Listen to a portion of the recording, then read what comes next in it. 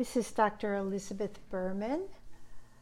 I am recording this session for the Angel Wing program, and today I'm going to be talking about the power of perspective.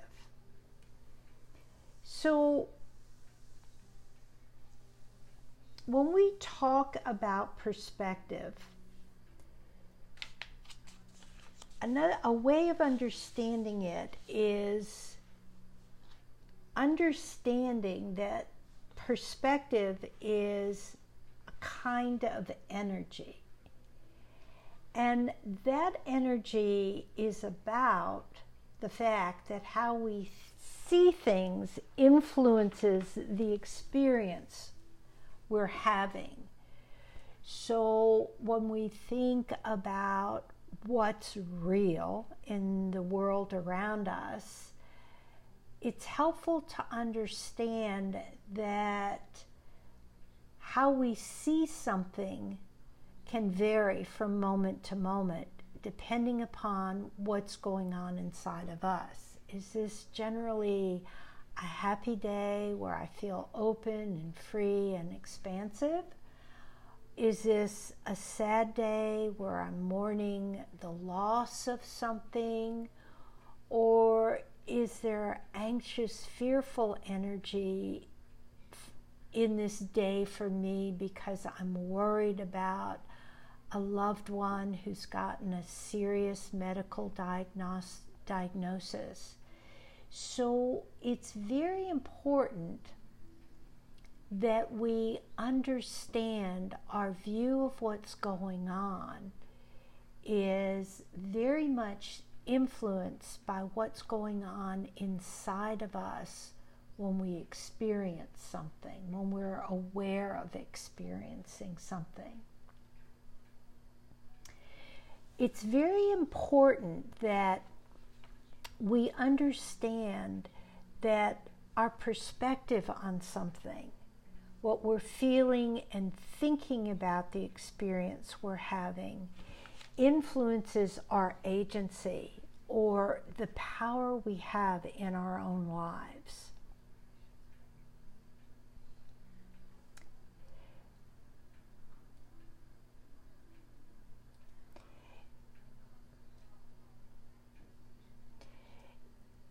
So the question of what do I mean when I use the word agency is very relevant and important here.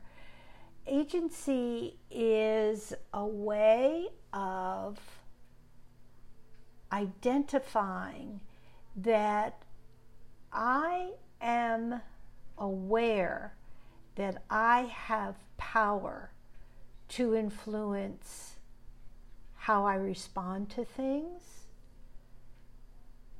how I interact both with myself in terms of how I hold myself, whether I have faith in my own wisdom and power for change, and how I'm interacting with the world around me. Do I understand and feel that that is not the sole driving force in my life, that I can in fact be someone who understands they can make things happen in the world around them, and they take the responsibility and make the choice to think about what they're going to do and then go forward with the actions, the thoughts,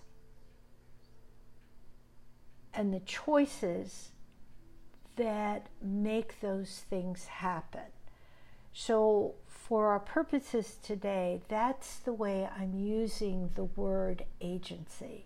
So you can see how I see myself and how I see the things around me, which is my perspective, can change whether I'm utilizing the power that lies within me to affect the world around me. And what I mean by the power that lies within me, I'm talking about all of our experience. I'm talking about all of the education and training that we've had, either formal or informal.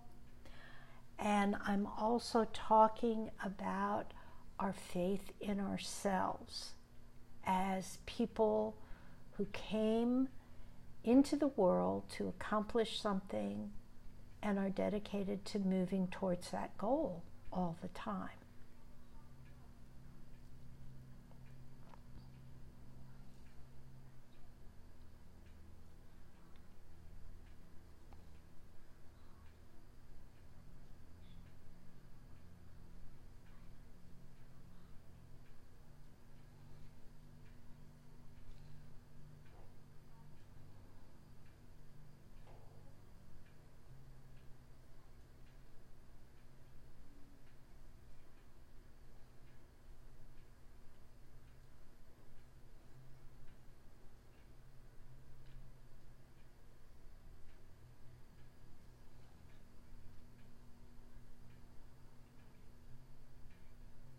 Yeah, well, the relationship between perspective and intentionality is an important one to look at here. So, what do I mean by intentionality? What I mean, the way I'm using the word in this conversation or in this presentation is intentionality begins with awareness of what it is I want to do, awareness of how I feel about what's going on today, awareness of what's going on in my body and my mind, i.e., I'm aware of the thoughts that are running through my mind. And intentionality is the responsibility a person takes to choose an outcome. I intend to get my shopping done today. That's my intention. So when I have that intention as a focal point, I then make decisions that lead to actions. And some of those actions may be thoughts about the shopping, which might lead me to make a shopping list.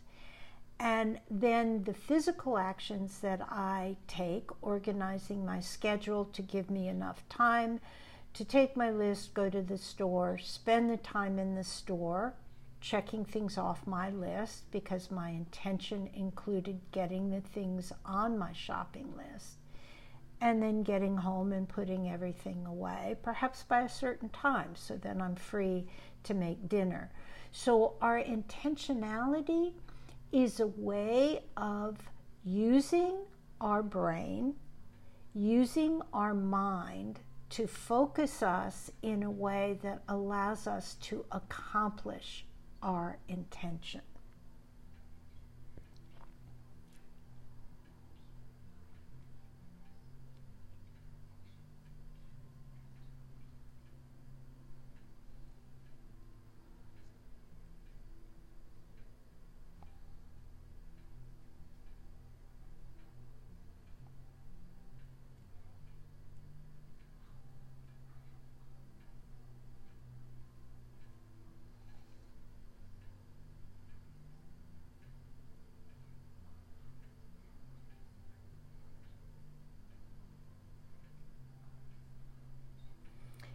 So when we look at perspective and agency,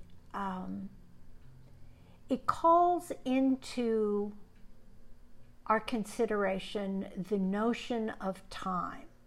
What's happened in the past, what's going on immediately right now in the present, and what we think about, or let's just say plan, to happen at a future time. And the fact that we have perspective, the fact that we have agency, which are different kinds of energies that our mind can call up and engage our body and our brain to use to actually move towards something that has not yet occurred. But because we can use our brain, we then have a way of projecting what we're thinking about in our brain, in our minds, and understanding and perhaps directing ourselves in a way that can manifest that in the physical world, which, when it's still just an idea, is going to happen in the future. So now we're talking about using the whole brain, the entire part of our brain, right? So a fully integrated brain that can use critical thinking, can think if, then, what will happen? If I do this, what will happen from that? So we, in the moment, in the present, we can use our brain to think about the future, perhaps planning a future that we would like to see happen, intention. However, the perspective aspect of this whole combination is important, because if we're in having one perspective of, this is a wonderful day, I'm very grateful to be alive, and I have access to the resources that I need to make the things I want to happen today, we're going to be moving from a whole brain, integrated system perspective. However, if I'm feeling victimized for some reason and emotional about it, that particular perspective will keep us locked in the midbrain, the fight, flight, or freeze way of being or seeing ourselves in the world. And that pretty much eliminates any creative organization in the moment to move forward in a plan, to move an idea from our thought process out into the world of manifestation.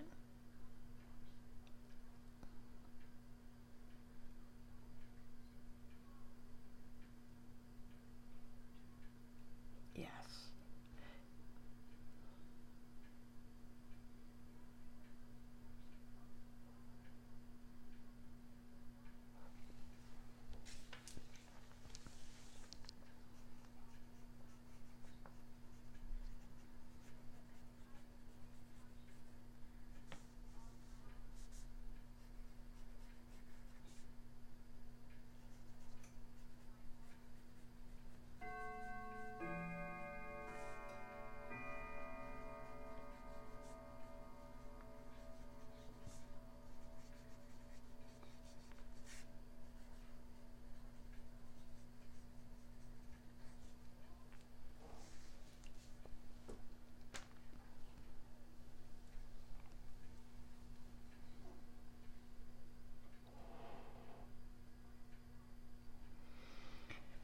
As we're speaking about the power of perspective and agency and intention, the notion that we can look at ourselves and what's going on within us in a way that says, am I, perhaps looking at a past event is a way to illustrate this.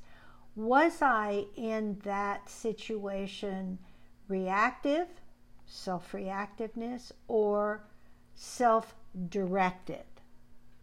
So those are two different kinds of energies. And I would say, for the purposes of this discussion, that self-reactiveness has both a positive and a limiting outcome. So self-reactive is biologically critical for us to keep safe, remain safe throughout the period that we're in these physical human bodies to learn that fire is hot, can burn, and be very destructive to us. When we see a flame, there's almost a reactiveness that we keep a certain distance from that flame. We recognize the cues, perhaps through education or our own experience, that a dog that is running wildly and frothing at the mouth is a dog to be avoided. We don't really have to go through a whole process of if-then with that. We simply know that. However, self-reactiveness can also be negative in the sense that we get caught in the midbrain part of our experience of life, and we're so overwhelmed by the input from the environment that all we can do is freeze, fight, or run away, which definitely limits our options.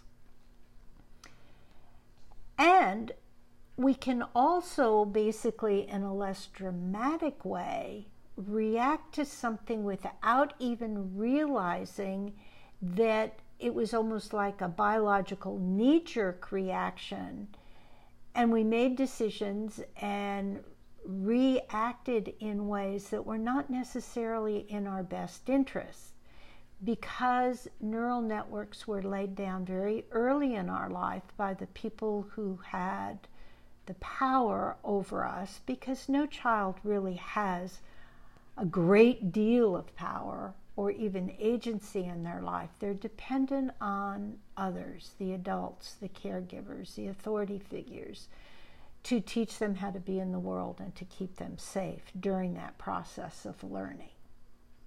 Now, self-directedness comes from a place of being aware of the thoughts that are being in our mind, that are being generated by our mind, and aware of the feelings and emotions that are generated as a result of those thoughts, because thoughts intensify feelings, more intense feelings generate more thoughts about it, and we can get caught in a downward spiral about it. So the self-directedness is that level of awareness that lets us look, or perhaps instantly, in nanoseconds, be aware in a way that we see that we have choices, and we consciously make a choice to direct ourselves, our thoughts, our actions in a certain direction to serve a purpose or an intention that we've set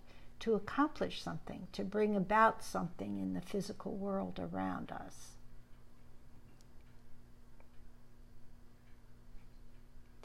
So the sensory input that's coming into us, as well as the internal input, i.e. our thoughts about it or our feelings about what's going on, can stimulate the midbrain or the limbic system in a way that we cannot use our whole brain to respond to what's going on. It's almost as though, because information is coming in from the lower parts of our brain, from our sensory organs, our thought processes, and it's coming up through the lower part of our brain, traveling ideally throughout the entire brain, and it's the higher part of the brain, the cortex, that has the most refined processing of input, opening us to an awareness of a myriad, or at least a number of different ways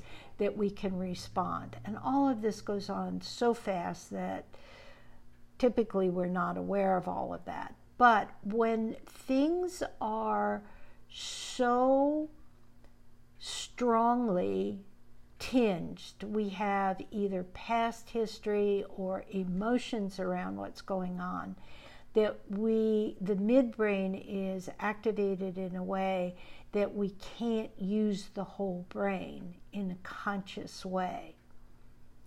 So the awareness of not just the sensory input that's coming in, that's being triggered by the external environment, but the ability to recognize the thoughts that are streaming through our sub and conscious mind, allow us to recognize that we have what's going on, perhaps in our body and our brain, but also that we have choices.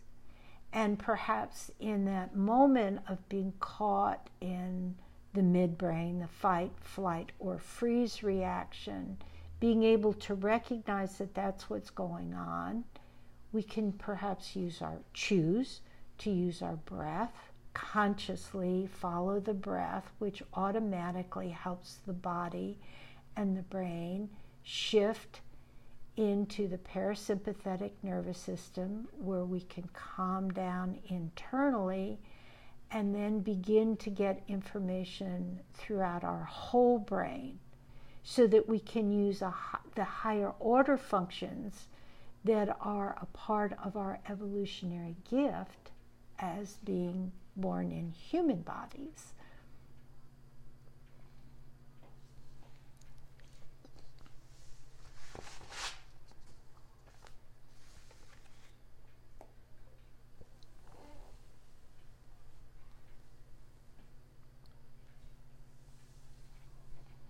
Yes, it's very helpful for us to understand that as we begin to train our mind, and our intention is to have a mind that works for us, not a mind that is the master or drives us in our life, but that we become more and more aware of what thoughts are streaming through our mind very fast, almost in a shotgun manner, and we can then choose what thoughts we act on, what thoughts we focus on. There are many different ways of saying what you focus on is what you get. What you focus on is what you create. And it's another way of saying that whatever it is I am focusing on in my life are the things that I'm going to bring into my life. So if I continually focus on my fearful thoughts, the likelihood that those fearful things are going to happen to me goes up.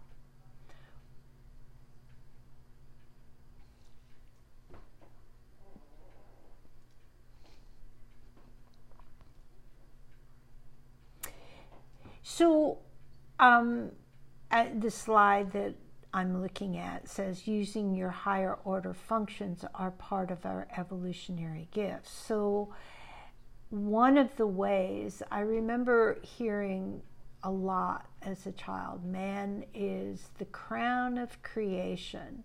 And as I got older and saw more about the world, I thought, wow, what makes man the crown of creation? Because man as a being on this planet seems to have a great deal, the potential for cruelty and destruction that I don't see showing up in the natural order of things in other forms of creation. But when I began to understand that the gift of evolution in terms of the human being is the human being has a brain that allows the human to reflect upon themselves.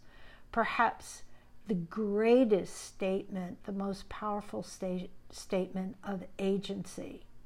We have choice. We're not driven by our biology alone. We can step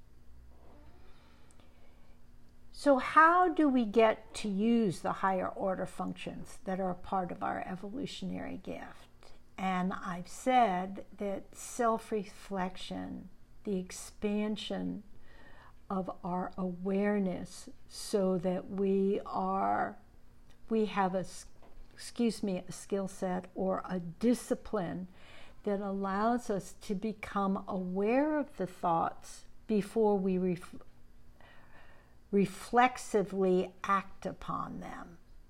And so how do we do that, right? How do we do that? If we're able to reflect on ourselves, if that's part of the gift, part of what makes man the crown of creation, how do we in fact do that?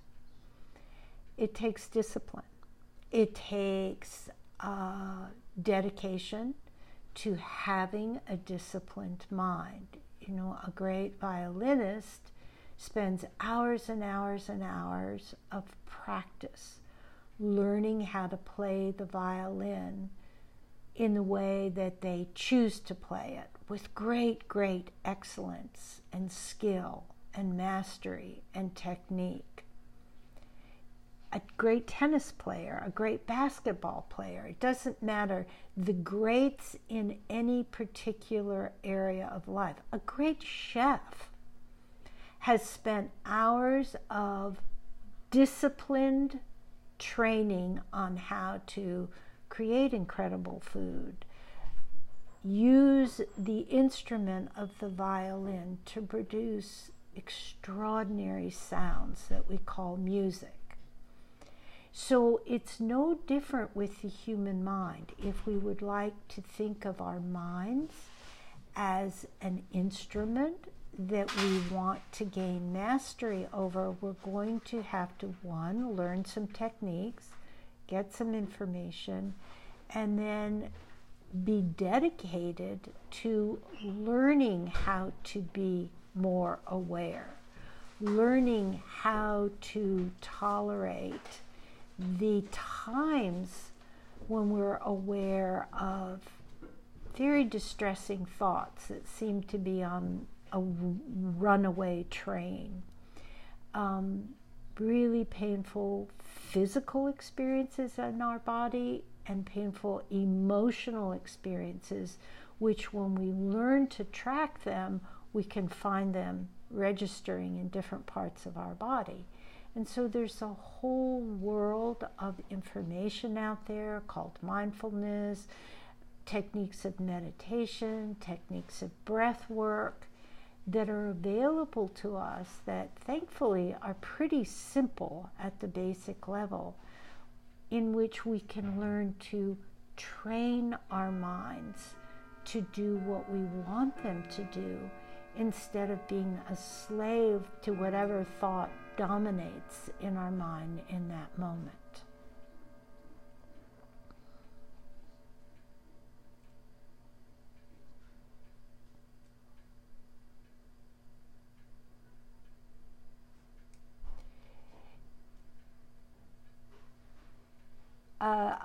The question arises, the distinction between being a slave to our thoughts or even a thought versus being aware of and being able to make choices that use the thought in a way that benefits us.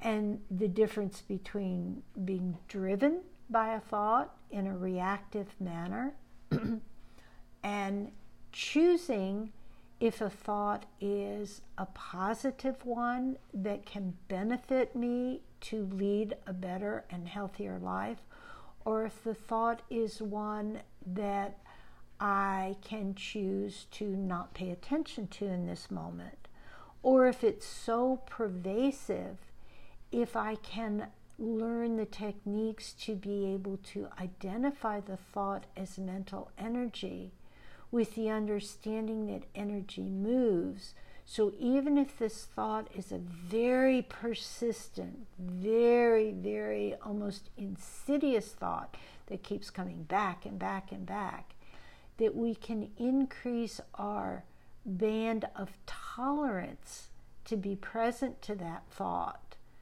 because we know from experience, from training, from using these techniques, that the thought will eventually pass, because I am not my thoughts. My thoughts are energy that I can become more and more aware of.